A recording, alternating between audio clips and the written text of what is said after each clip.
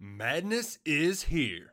Say goodbye to busted brackets because FanDuel lets you bet on every game of the tournament. Whether you're betting on a big upset or a one seed, it's time to go dancing on America's #1 sportsbook. Right now, new customers get $200 in bonus bets if your first $5 bet wins on FanDuel. That's $200 to use on point spreads, money lines. You can even pick who's going to win it all. Just visit FanDuel.com/on3 and bet on college hoops until they cut down the nets.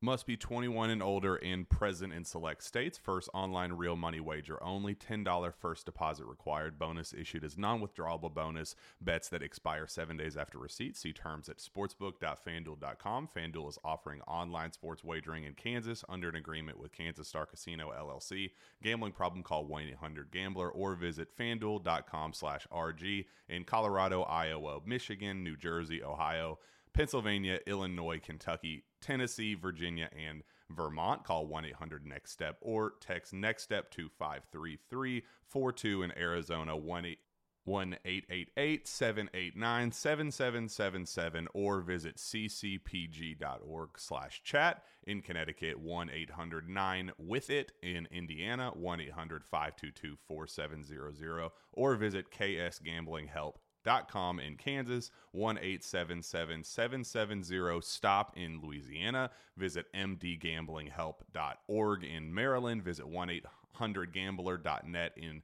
West Virginia or call 1-800-522-4700 in Wyoming. Hope is here. Visit gamblinghelplinema.org or call 800-327-5050 for 24/7 support in Massachusetts or call 1-877-8-HOPE-NY or text HOPE-NY in New York. Being a parent can be really challenging. It's normal to feel uncertain about whether you're doing the right things to raise healthy and happy children. That's why Child and Family Resource Network focuses on connecting pregnant parents and those with kids under the age of 5 with free support services to help them build confidence in their parenting journey. Everyone deserves to have someone they can turn to for support with parenting. Visit childandfamilyresourcenetwork.org today. And now for something completely different.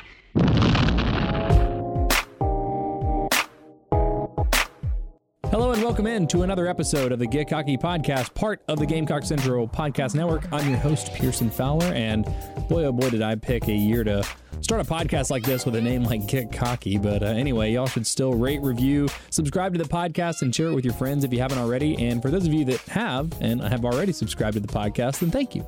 You make this possible, and we really couldn't or wouldn't be able to do this without you. So thank you so much. Coming up in just a little bit, we have Will Helms with his usual Monday segment to see what the numbers tell us about Carolina's horrendous performance on Saturday.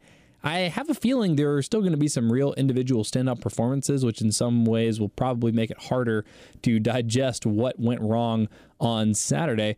I want to start, though, with some troubling trends. And this isn't new for people that have been out on Will Muschamp. And even if you're in on Will Muschamp, these are kind of trends that have continued to crop up over and over again.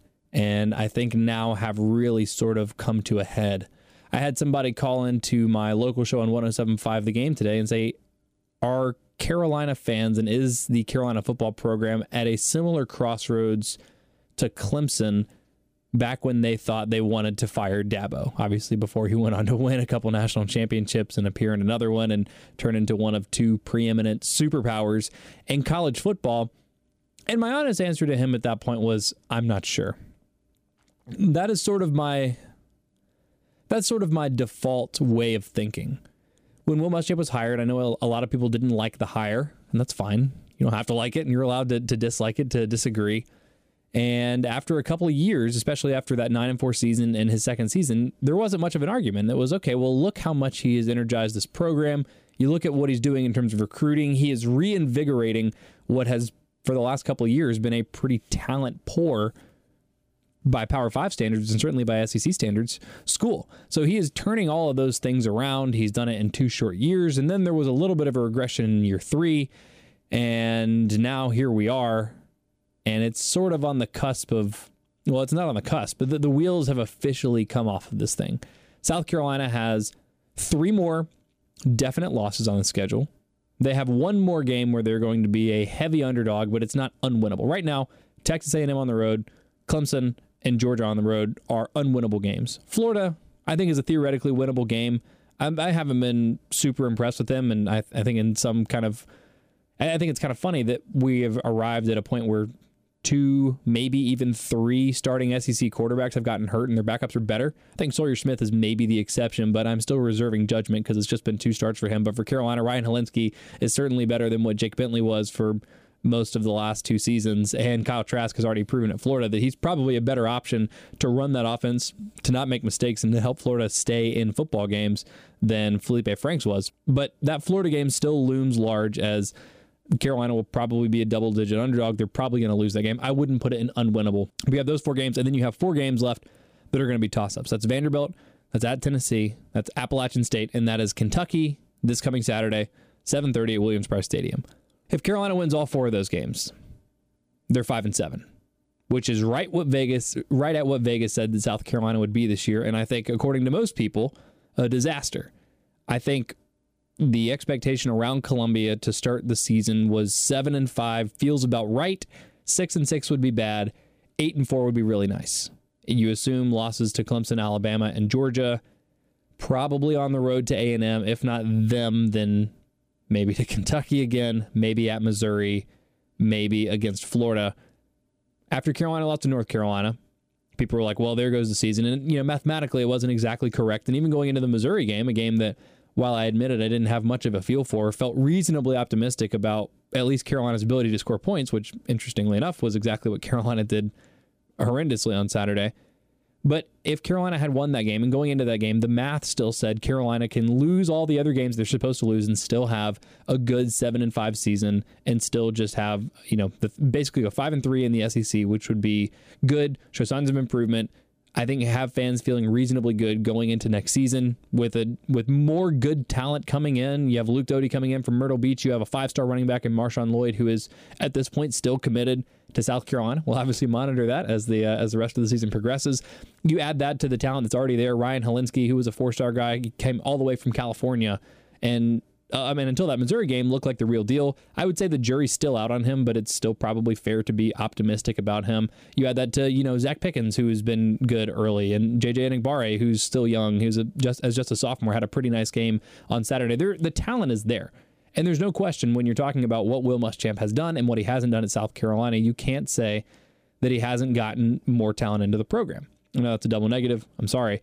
He has done a good job of recruiting and turning Carolina around in that respect. But where he is now lost is the math says if Carolina wins all of these toss-up games, they will be 5-7, which is a disaster. And 2 games better than where he was when he inherited this program at, the lowest of low points. I won't say unprecedented mess because we're still, this century, Carolina lost 21 straight games. So it could always be worse. Carolina fans remember that. It could always be worse. But given where South Carolina was in the early 2010s as a legitimate top 10, if you want to be conservative, program in the country. 3 straight 11-win seasons. If the BCS rules weren't stupid, Carolina would have been playing in BCS games regularly. They were always 1 game away. Couldn't get over the hump. But we don't need to relitigate, that time period. But I bring that up to say Carolina was a legit top 10 program. They hit rock bottom. What was rock bottom for them then at 3-9? And the argument in favor of Will Muschamp staying and turning this thing around was, look what he's doing, give him some time. And even this season, I think most fans fell into the category of, well, it's probably not going to be fun. This will not be a great season, but, still give it time. Give him 1 more year after this because of all the talent that he's brought in, because it's a hard schedule. You give Carolina some leeway. But now it's not the hard schedule that has been the downfall or the reason that this is a disappointing season. It has been the lack of preparation of this team, this team's lack of ability to execute offensively when they get into the red zone and on the opponent's half of the field. And frankly, against Missouri, it was just the ability to move the ball. They had 1 first down in the first half. Their running backs had 2 carries in the first quarter. There are just so many head-scratching decisions that just keep pointing back to Will Muschamp, who, regardless of who his offensive coordinator is, these are the problems that crop up in big moments of big games, and I think is probably the biggest facet of his inability to just win those games in general. Carolina played well defensively on Saturday. They gave up 20 points, and they were on the field for 91 plays. I think they can be forgiven for that. They forced a couple of turnovers. DJ Wonnum almost had a pick six. Aaron Sterling, who had a nice game, had the strip sack. And Javon Kinlaw, they recovered that in plus territory. And the offense just continued to be inept. And I say continued to be, maybe that's not fair, given a school record-setting performance 3 weeks ago, 2 weeks ago against Alabama, a strong offensive performance, at least in terms of yardage, in terms of accumulating first downs, and really seemingly moving the ball at will against Alabama. But the scoring of points always seems to be an issue, no matter who's the quarterback, who's the running back, who's the wide receiver, who's the offensive coordinator. Will Muschamp has always struggled, and whether it's not enabling his offensive coordinators enough, whether it's meddling too much in that game plan, that is the trend that keeps cropping up and keeps Will Muschamp head coach teams from getting over the hump, or for South Carolina, not even getting over like the hump, I guess a hump, the first hump of being, hey, this team is back to being a better than average SEC team, someone that is not as good as Georgia, but better than the rest of the SEC East. They're bottom dwellers right now. Those Tennessee and Vanderbilt games, those are not good teams, and those are toss-ups for Carolina right now. If they lose 2 of those games, which is not unreasonable to lose at Tennessee, and Tennessee always gives Carolina fits in Knoxville. Doesn't matter how good either team is. So that's a game that Carolina could absolutely 100% lose. And then you have an App State team that just beat a North Carolina team that beat Carolina week 1. I know there are going to be a lot of differences between those teams by the time you get to the end of the season, but you have that. You have Kentucky, who Carolina hadn't beaten in 5 years. And then you have Vanderbilt, which is probably the game that you actually feel the best about for the rest of the season. But 2-10, 3-9 is not unrealistic. And that tells you everything you need to know. The talent is there, by and large. When Chris Clark posts his power rankings or his star rankings and says, here's what this roster is, here's what this roster is, I know stars aren't everything in college football, but when you are more talented on paper, or at least as talented, when you can say these teams are roughly similar or Carolina has a slight edge, again, depending on how you feel about the star system, I don't view that like super favorably, but it does mean something. The blue chip ratio is a real indicator or predictor for success in college football. And when you are in that situation and you lose by 20 points and you basically only score 7 offensively, yes, the offense scored 14 points. They had a 1-yard rushing touchdown from Rico Dowdle after the DJ Wonnum interception, which could have been a pick 6, but I guess credit to Kelly Bryant for, targeting DJ Wonnum as he was rumbling down the sideline and, of course, not getting called for it. But that's unacceptable and can only, I think, be explained by a lack of preparation, poor coaching, inability to make adjustments. All of these things that will crop up every now and then over the last couple years, or have cropped up every now and then over the last couple years, and make you say, oh, wait a second, is Will Muschamp still the guy? And I have always, even after the North Carolina game, I said, maybe, I think I overreacted a little bit to the North Carolina game and said, that's probably the end of the season. And if Carolina continued to play like they did against North Carolina, that would have been the case. And then we kind of saw that again on Saturday. They basically played like they did against North Carolina. There wasn't a lot of energy. There wasn't a lot of life. The team got down and didn't really show a lot of fight. And you can criticize the players for that, and I understand that. And the players have to go out there and make the plays. But it doesn't seem like these guys are being put in position to succeed. And as much as fans were willing to give, I think by and large, give Will Muschamp and company a pass this season because of how hard the schedule is, they're not giving him a pass for losing to North Carolina in the opener and laying an egg like they did. They're not giving him a pass for losing on the road against Missouri in the fashion that they did. Again, I said this on my local show, but this comes down to performance as much as it does results. In some ways, it even I've seen a couple people say this, and I hate to imply this because I don't know what's going on in the locker room, but just the lack of energy, the lack of life, the lack of fight from this team. I mean, it really looks like they either don't believe in each other, don't believe in their coaching staff, don't believe in what they're doing. There doesn't seem to be the life and the energy, even just a week removed from having that against Alabama. When this team gets down, there's not a lot of fight. And I think the lack of consistency, the lack of preparedness, all comes back to the coaching staff. So maybe I'm late to the party. I know a lot of people have been out on Muschamp for a while now for whatever reason. They have seen this. I was willing to continue giving him chances to get better and to improve at this part of coaching. But at this point, I feel like you're just beating your head against the wall. He's great at bringing in talent.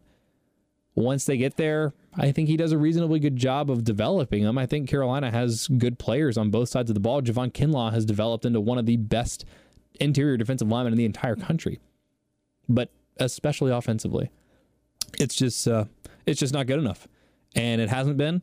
And at this point, there's no reason to believe that it will get better. Rico Dowdle's been running like a man possessed. Brian Edwards is really having a really nice senior season. Shi Smith is fine. Again, the biggest, I guess, X factor here, the biggest caveat is the real, potentially, hopefully, probably aberrant Ryan Helinski performance where like maybe it was his first road start, maybe it was his elbow, likely a combination of both of those things, but just looked terrible and didn't give Carolina a lot of options. But when that's the case, you go back to what's worked for Carolina this year, even against Alabama, is you run the football. I know that Missouri was trying to take it away, but Wyoming ran for 300 yards on Missouri. You don't think after they hit the 200-yard mark, Missouri said, okay, we're going to try and stop the run. Wyoming went and got another 100 yards. And it wasn't just because of altitude. The game planning, the play design is unimaginative. It's too many RPOs for Carolina. This happened last year, almost at this exact point in the season last year, where Will Muschamp said, yeah, it's too many RPOs. We need to call more straight-up running plays. If that was a problem last year, fix that going into the season. Don't wait until you're 1-3 to make those kinds of adjustments. Those are the things that need to happen, again, last season when you first recognized that it was a problem with the same offensive coordinator. Just the unwillingness to make those changes, I think, has really been sort of, I don't want to say the final straw. I'm not going to say fire Will Muschamp because that's not my job, and then you have to decide who you go get that's better, and then you have to deal with an $18 or $20 million buyout or whatever the case is. But I have reached the point, I think, where I'm not going to defend him anymore. I've been in his corner. I've stand Will Muschamp and said, no, it's going to be fine. Give it time. He's going to get the right talent in here. And I really believed that even until this past Saturday, until the Missouri game. But this is just the straw that broke the camel's back in terms of uninspiring performances. When Carolina really needed to have inspired performances or energetic performances or something resembling life. It's just been too many eggs laid under Will Muschamp. Carolina is now 3-7 in their last 10 games against FBS opponents, including 0 of their last 6. I saw that courtesy of Colin Taylor on Gamecock Central this morning. At some point, it's about results. And in terms of individual performances, we're about to talk to Will Helms, who I don't know, I haven't looked yet. I saved my surprise for this segment that we're going to get to here in just a second. I think Carolina will still have had some really good individual performances. I think they have good players on both sides of the ball, which is just even more damning for the coaching staff when you have guys putting in good individual performances and guys that are good individual players, guys that are going to be playing in the NFL. J.C. Horn, Javon Kinlaw, Brian Edwards, maybe Shi Smith, maybe Donnell Stanley. Like, they have some guys and just not working out. But let's dig into the numbers. Here's Will Helms. All right, with me on the line now for his usual Monday segment is Will Helms. Will Helms, the stat master, a man of probably many other nicknames, but I'm going to roll with that one until he tells me otherwise. How's it going, Will? Good. How are you? Doing all right. So you got all the numbers, and I know of at least one number from this weekend that will be favorable for South Carolina, and that will be Javon Kinlaw, who just week in, week out turns in outstanding performances, has really turned himself into one of the best interior defensive linemen in the country. But was it the case that the individual numbers reflected in the Pro Football Focus ratings were as bad as the collective team performance on Saturday? In certain cases, yes. The defense actually had some pretty good numbers here. You started with, Kinlaw. Kinlaw's numbers are just off the charts good from Saturday, and he's done that several times before. But offensively, the stats and the numbers are not very good. You've got a couple offensive linemen that run blocked well and didn't pass block well, and you've got a couple offensive linemen that pass blocked well and didn't run block well. And then you've got Nick Muse, who had a good grade, and that's basically it. So when you're watching the game, or when I was watching the game, you look at the stats afterwards, and it doesn't totally seem to reflect how well I think Missouri got after the passer. 3 of their 4 sacks came after the score was 34-14. So it was a situation where they're just going to pin their ears back, come after the quarterback. It's an obvious passing situation, and Carolina's got to make up a lot of ground. How much of the bad pass blocking ratings for those offensive linemen were a direct result of those sacks, or was it just kind of poor play throughout the game? So the offensive linemen weren't terrible in pass blocking. Actually, Missouri was credited with 13 pressures, but 7 of those, PFF can apply certain metrics to the offensive linemen as well as the defensive linemen. So there are 13 pressures, and it'll tell you which Missouri players had those pressures, but it'll also tell you which offensive linemen gave up the pressure. And what was interesting about this one was the fact that of the 13 pressures, only 7 came against offensive linemen. Actually, now that I've checked that, 6 came against offensive linemen. Everything else, you had Hilinski was credited with 3 pressures, which is just, he didn't throw the ball away quick enough, or, created pressure by running into pressure, something like that. Joyner created 2, and then Kyle Markway gave up 2 pressures as well. So against the offensive linemen, they were only credited with 1 sack and 5 hurries, which when you throw it 39 times is not really that bad. And really telling that 2 of the quarterbacks, I didn't realize that Pro Football Focus even made that distinction, so that's really telling. There was one that immediately jumps out. I think it was the first sack of the game where Joyner got sacked, that it seemed like an obvious case of either him not making the right decision or not making the decision quickly enough. But that's interesting that Hilinski had 3 of those as well. And I guess the conspicuous absence there in terms of pass protection or pass pressures allowed is from the running backs, who didn't run the ball well, but I imagine if they didn't give up any pressures, that at least their pass blocking grade was pretty good. So this year, their pass blocking grade has been really, really well. I'm looking at Rico Dowdle right now, who in the past has not been good in that regard. And this year he's been really good. He's actually grading in the high 70s on pass blocking, which, I guess this far into the season we can go ahead and say that that's indicative of him, playing well over one or 2 games. Having a good pass blocking rating as a running back really is, can kind of be misleading. But he's got a 76.7 grade this year, and the past 3 years he's had 1 in the 40s, 1 in the 30s, and then 1 in the mid-60s. So this year, his pass blocking is a lot better, and I would say some of that has to do with scheme.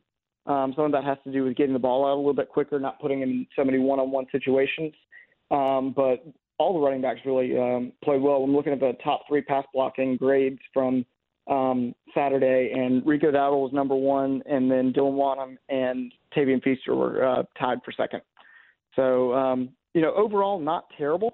There were some pressures that were allowed. Got, 3 guys. The left guard position wasn't very good.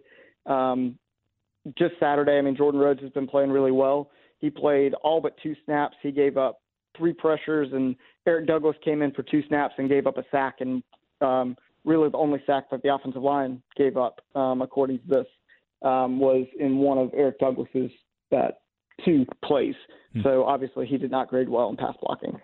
In terms of the running backs, obviously the team rushing numbers for Carolina are really bad. It was, I think, 0.7 of a yard per carry on average. That was obviously taking into consideration those 4 sacks.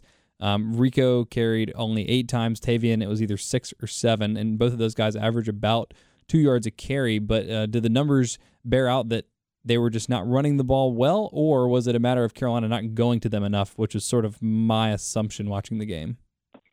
So it's hard to grade out well if you're only going to run the ball 6 times. They definitely did not have their best game.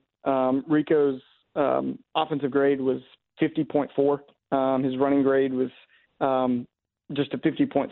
He was docked for the fumble. But, the grades there weren't great. But again, it's hard to grade really well unless you take one of those 6 carries or 8 carries for 20, 30 yards. You're not going to grade out that well. What about the wide receivers? Obviously, Ryan Hilinski and Dakereon Joyner both struggled in actually passing the ball. I think it was 13 of 30 for Hilinski, and I can't remember what Joyner's completion percentage was. But obviously, they struggled getting into the wide receivers. Were there any standout performances there other than Brian for obviously taking the screen house? So what I found really interesting is Edwards was targeted 15 times for 6 receptions, which there, most of the time, if that's the case, if you're only, have a 40% receiving percentage, you're not going to grade out very well. And he wasn't, excellent. Definitely the screen helped a lot. But he did not grade out poorly. The tight ends graded out really well. But beyond that, the third best receiving grade or fourth best receiving grade, and this will tell you, I guess how bad it was Ryan Hilinski because he caught a pass. He docked for the fumble, but he does get a receiving grade because he caught a pass, and he was, at the very average 60 mark. And all the other receivers, other than Brian Edwards and Nick Muse and Kyle Markway as tight ends, graded below that 60 mark. Just as an aside, since you mentioned that technically registering as a catch for Hilinski, which I guess it was. That's how it was ruled on the field. Don't you think if that happened with a wide receiver, if that pass had gone forward and Brian Edwards did that exact same thing and just threw it on the ground, don't you think they would have called that incomplete? Oh, 100%. It's one of those weird things in football where the catch, non-catch to me is just so weird in the sense of we'll look at sideline catches or something and we'll say, oh, he has possession as soon as it touches his hands. But if he's in the middle of the field, it's not possession until he completes a football move. There's just so many inconsistencies in that rule. And I thought the same thing, that had that been just a regular pass to a wide receiver, it definitely would have been incomplete. Yeah, I've given up just trying to figure it out. It's infuriating. And there was even the play where I think it was Kyle Markway that caught a ball maybe on third down right around the sticks and had it for, several steps and rolled around on the ground out of bounds, but then the ball came out and Barry Odom decided to challenge that. And I don't know why anyone would ever think that's a good idea, but it's so ambiguous what is a catch and what isn't. I figured it was worth getting your take on that. Was Ryan Hilinski's grade, according to Pro Football Focus, the worst you've seen from a Carolina quarterback in a while? So let me look. It's very similar to Jake Bentley's grade against North Carolina. So if I'm looking here, so he graded out a 44.3. He was docked for the fumble, and he was, overall had a 40.7 pass grade, which is not very good. But if I look back here, let me look just, I don't want to, rag on Jake Bentley. It's right around what Jake Bentley's was week one against North Carolina. So, definitely not his best performance. We can chalk that up to, injury, no injury. I don't know. I don't think a lot of people do. But also you have to think it's Hilinski's first road start. Missouri was definitely passing, loading the box and forcing them to pass it a little bit. People say in the RPO there is, you can influence the RPO a little bit. But, with the RPO, if you're throwing accurate balls, it's not going to work to say, oh, let's just force them to throw. And, Hilinski definitely had some throws, especially across the middle, that had he completed them early, it would have left more room for the running game later in the game. But, not a great performance, obviously, by any means. But I also wouldn't think it's too much of a concern as long as this is not a lingering, season-long injury to Hilinski. Right, and you kind of assume it's a combination of things, the elbow, like you mentioned, and it being his first road start, maybe some other extenuating circumstances like South Carolina not really running the ball. I mean, running backs had 2 carries in the first quarter, and I think it was 7 or 8 total in the first half. So the offensive staff didn't even really seem to be trying to help him. Rather, they were asking him to sort of throw out of it. But I think perception is a funny part of this, because if he had gone 13 for 30 with a touchdown and a pick against Alabama and then gone 26 of 32, or basically if you reverse their stat lines, I think people would be a lot more optimistic with him or about him. And I guess part of that is recency bias as well. But it was so unusual given how strong his first 2 performances were for him to come out and to, have this kind of game. But like you said, I think there are several factors, be it the elbow, the offense, and also the road start as well. But I don't think I didn't watch that game and see anything that I thought was like a long-term question mark or problem. It was just missing throws that he had made in his first 2 games, and I fully expect him to rebound against Kentucky. Yeah, I wouldn't think it's that much of a concern. I mean, it's a concern in the sense of, now you're 1-3.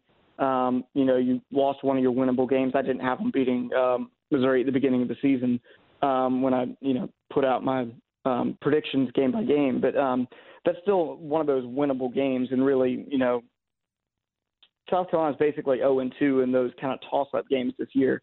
And so, if there's any concern, it's that going forward. But, I would not be surprised at all to see him come back and throw for 300 yards and 3 touchdowns against Kentucky this weekend.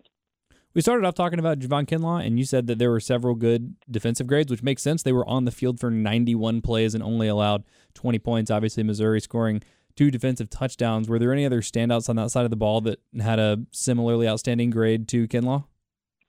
So they had 14 pressures as a team, and 11 of those came from Aaron Sterling and Javon Kinlaw. Which I think we've just grown accustomed to Javon Kinlaw doing that. That was his 15th straight game with at least 1 quarterback pressure. And of those 15, I think 13 of them were multi-pressure games.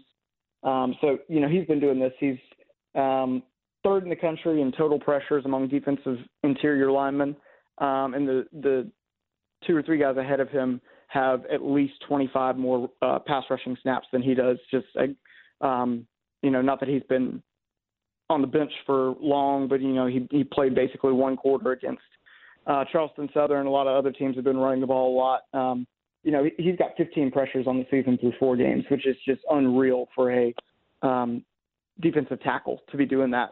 But, yes, Sterling had a great game as well, had 2 sacks, 3 hurries, and a batted pass, which, obviously is, goes well for a good game. Rick Sandich had a good game, and I think something that's very interesting is number 4 on this list is Jemias Williams, who, of course, took so much heat last week and then didn't get the start, didn't play a ton of snaps, played 36 snaps, but graded out really well, actually had the best tackling grade on the team. That's something that I remember being impressed with his freshman year. I thought he was a good tackler, given that he was undersized for his position, and it seemed like he had struggled to find that again a little bit early in the season and last year, and he dealt with some injury here and there as well. But good to hear that he's sort of bounced back. One other area that was criticized a lot, I think specifically by Will Muschamp, even more so than the fans, on his Sunday teleconference, he said that there was a lot of inconsistent play from the linebackers. The eye test Saturday, I thought T.J. Brunson had a really solid game. I thought Ernest Jones continued to play well, and I even saw Sherrod Green make a couple more plays in space, and he's done that a couple times this year. He seems to have made a lot of improvements because last year it was a struggle for him at times. You can say that that was some due to a really high snap count, some due to probably being thrust into too much of a situation that he wasn't quite ready for. Did the linebackers grade out poorly, or is Will Muschamp criticizing something more specific to Carolina?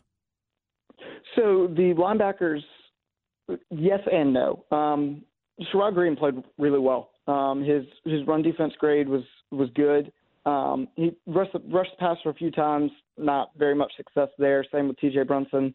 Really, the pass rush grades weren't good outside of Aaron Sterling and Javon Kinlaw, just all along the team. But Sherrod Green played the run really well, which is a big part of his game that he's improved this year.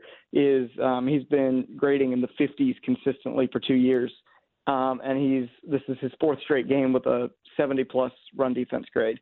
Brunson didn't play well. He had one of his, I don't want to say stereotypical T.J. Brunson games. If you look at the stats at the end and go, wow, he had 14 tackles. That's amazing.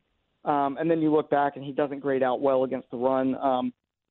That's here or there. That's to me, it's very hard eye test to kind of tell that whether he's, Will Muschamp talks all the time about run fits. He didn't grade out very well against the run, but his tackling grade was good. His coverage grade was very good. And then Ernest Jones did not have a very good game. He had his worst of the season grade-wise, but still he was great. He graded out as the 3rd worst player on the team, but still graded around average.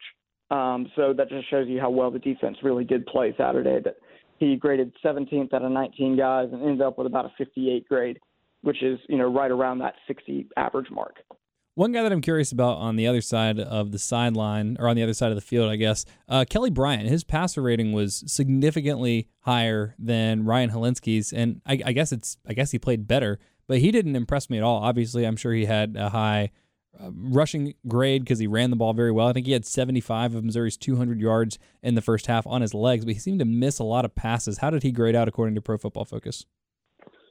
His passing grade was not much better than Ryan Helinski's. It was a 48.5. He didn't complete a lot of passes down the field.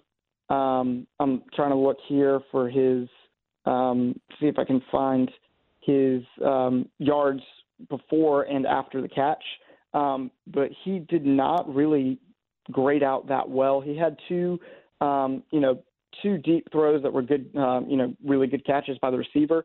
But beyond that, really anything further than 10 yards down the field was not that good for him. So he didn't grade out very well. He ended up with a 58.4, 48.5 passing grade. Did have a running grade in the 60s, high 60s. But, he really did not grade out as well as he had the past two games before that, especially that West Virginia game. Now, that makes sense. Kind of reinforces what we saw, which I think makes it even harder for Gamecock fans to swallow that pill that it was not only a loss, but a pretty lopsided loss. Were there any other numbers that stood out on either side of the ball that you wanted to get to before I let you go? I mean, I'm just probably every week I think we talk about Javon Kinlaw and how good he is. I think we're seeing less and less of people saying, oh, is he really that good? A bunch of outlets came out with a first-round grade on him at the beginning of the year, and people were like, oh, is he really, has he really been that good? But he right now is on pace to have a better grade than either of Clemson's really good defensive tackles last season. And we're only 4 games in. And, the way the grades work is if he continues at this pace, his grade is just going to go higher and higher and higher. He's at a 89.7 defense grade right now, which is top 5 in the country for any position among players that qualify. So, I mean, I'm always going to come back to him being, way better than I think people give him credit for. So, yeah, he's the one. He's 4 straight games with a sack to start the season. So if you haven't seen Javon Kinlaw, you don't watch the line of scrimmage. Watch the line of scrimmage because that guy's really good. Is he the highest graded Carolina player? I guess other than someone like Kevin Harris, who's just had such limited action. Yeah, among players that qualify, he's way ahead of anything. I think if I can get it to load here, I can tell you exactly where in the SEC he fits, but he's really, really high. Oh, while you're getting that to load, I'll ask you this one just to doubly put you on the spot. Is Joseph Charlton in the top 3 for individual Gamecocks in terms of just within the team who grades out the best this season? Because he's had yet another excellent season, and I think I saw he's on pace to break his own punting record for Carolina. So PFF is really late in the week with their special teams grades. Through 3 weeks, he was. Through 3 weeks, he was graded out as the number 3 punter in the country. I'll wait. They're about halfway through the grades this week for punting. But, he's way up there. And while I've got it, Javon Kinlaw is among players with at least 100 snaps, 4th in the SEC, regardless of position, among defensive players. Oh, wow. So. Who are the other 3, just out of curiosity? So you've got Jabari Zuniga, the guy from Florida, that, I guess he was the one that had 6 or 7 pressures game 1 against Miami. He hasn't done much since. On the other side, Jonathan Greenard from Florida, so you got both edge rushers there. And then Missouri's Jordan Elliott is the third guy, defensive tackle, who's been playing really well, has graded out really well, better against the run than Kinlaw has. But as far as pass rush grade, Kinlaw is number 1 among defensive tackles in the country right now. So there you go. Will, thank you so much. Great stuff as always. Read him on Gamecock Central. Give him a follow on Twitter at WHelms21. Also check out his website, his company, actually. You own this company. It's Prep RA, and you were out of town on a trip with Prep RA this weekend. Yeah, so was working with a guy. What I do is I do tutoring, test prep, recruiting help for high school athletes in North and South Carolina. So a kid I've been working with for a while on SAT and recruiting is a Marist commit. His name is J.W. Hertzberg. Goes to Southside Christian in Greenville. Was going up on his official visit up to Marist this weekend. And his family asked if I'd go with him. So I was up there this weekend seeing some friends in the Northeast and also checking out some FCS football, which I always think there's very good football, even if it's not at the highest Division I level. So got to see that, got to connect with some more coaches up that way. Something I enjoy, something I get to do. If you want more information, check out prep-ra.com. That's the best way to get information. And again, follow him on Twitter at WHelms21. That's really, really cool that you do that because so many people focus on just the football part of it. But like you said, it's test prep and a lot of other things that aren't as sexy to talk about, but are really important that go on behind the scenes in terms of making a college athlete. So I think it's really cool that you do that. Prep-ra.com. Will, great stuff as always. We'll talk to you next week. Talk to you next week. Thanks again to Will. Great stuff from him as always. Don't forget to follow him on Twitter at WHelms21 and be sure to check out his website, prep-ra.com. That's prep-ra.com. Before we get out of here, best of social media from the weekend. And as seems to be the case, whenever Carolina loses, it always ends up being a great weekend of social media. So we'll get this thing kicked off with a familiar face. Derek Phillips said, this was Saturday night right after the game, anyone got an address for Helinski's parents, I'll be the first to write them an apology letter. Enter the portal before it's too late. Thank you, Derek. Also writing an apology letter to the Helinski family ended up being kind of a prescient headline after the State's gaffe over the weekend, which we don't need to talk about. If you don't know what I'm talking about, just go on to the internet. Here's one, a little bit of optimism, kind of, from the popular Will Muschamp meme where he just says different words that have some part of the opposing team in it, and then says Cox by 90. Y'all have probably seen that on Twitter. If you haven't, it's really funny. Or you can go check out, this is Carolina Cam. That's at CamUDiggit90.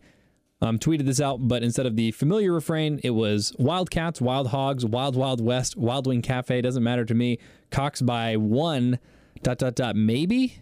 It's actually punctuated with a period. I put a question mark in there for dramatic effect, but that was pretty funny. I like that meme also, so I'm just kind of a sucker for that. And I guess good news for Carolina fans, Carolina has opened as a 2.5-point favorite against Kentucky, so Cox by 1, maybe not as optimistic as I thought.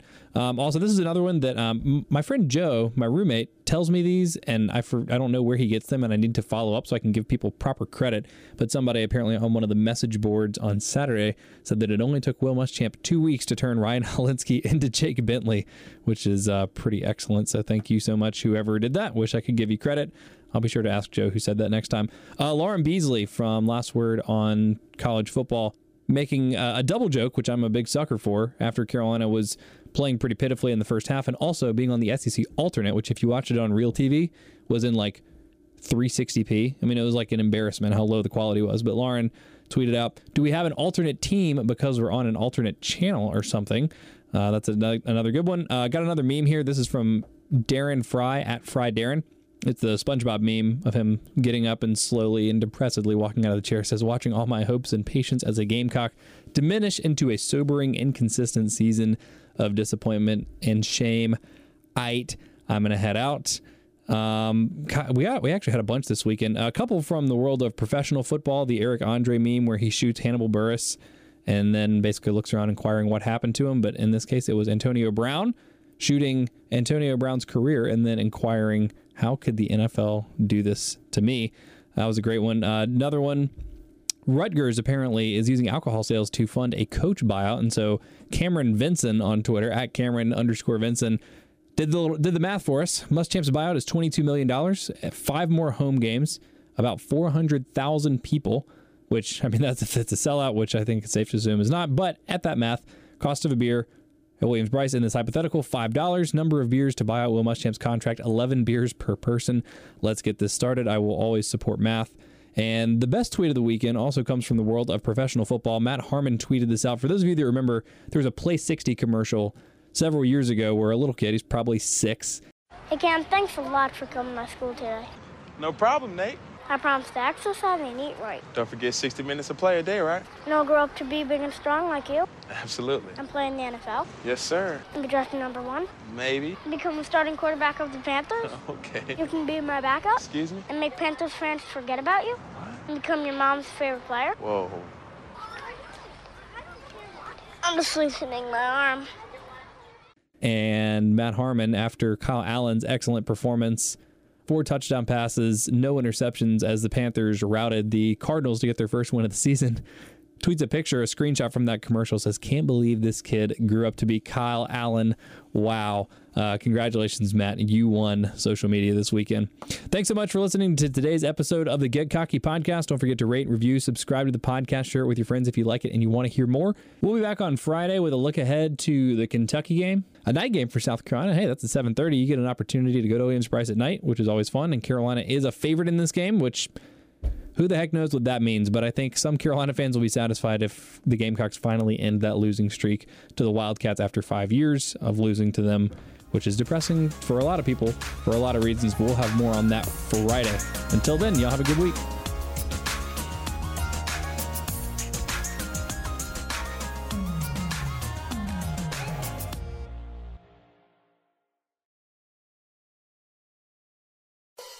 Being a parent can be really challenging. It's normal to feel uncertain about whether you're doing the right things to raise healthy and happy children. That's why Child and Family Resource Network focuses on connecting pregnant parents and those with kids under the age of 5 with free support services to help them build confidence in their parenting journey. Everyone deserves to have someone they can turn to for support with parenting. Visit childandfamilyresourcenetwork.org today.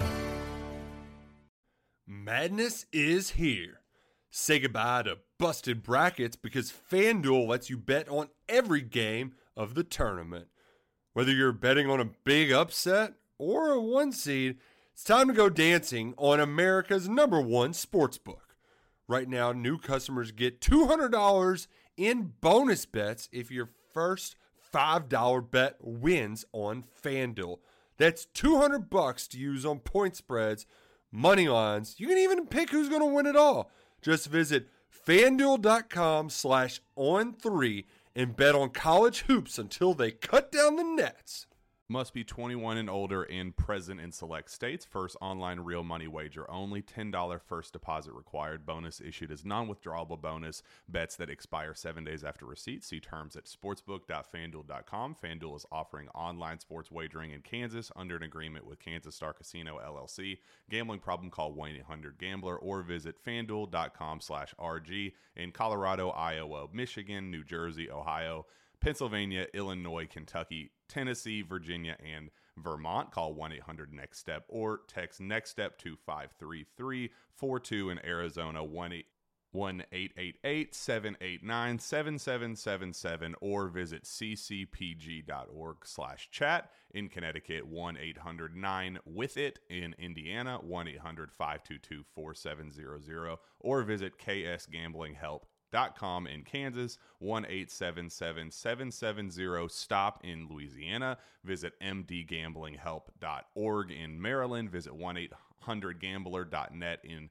West Virginia, or call 1-800-522-4700. In Wyoming, Hope is here. Visit gamblinghelplinema.org or call 800-327-5050 for 24/7 support in Massachusetts, or call 1-877-8-HOPE NY or text HOPE NY in New York.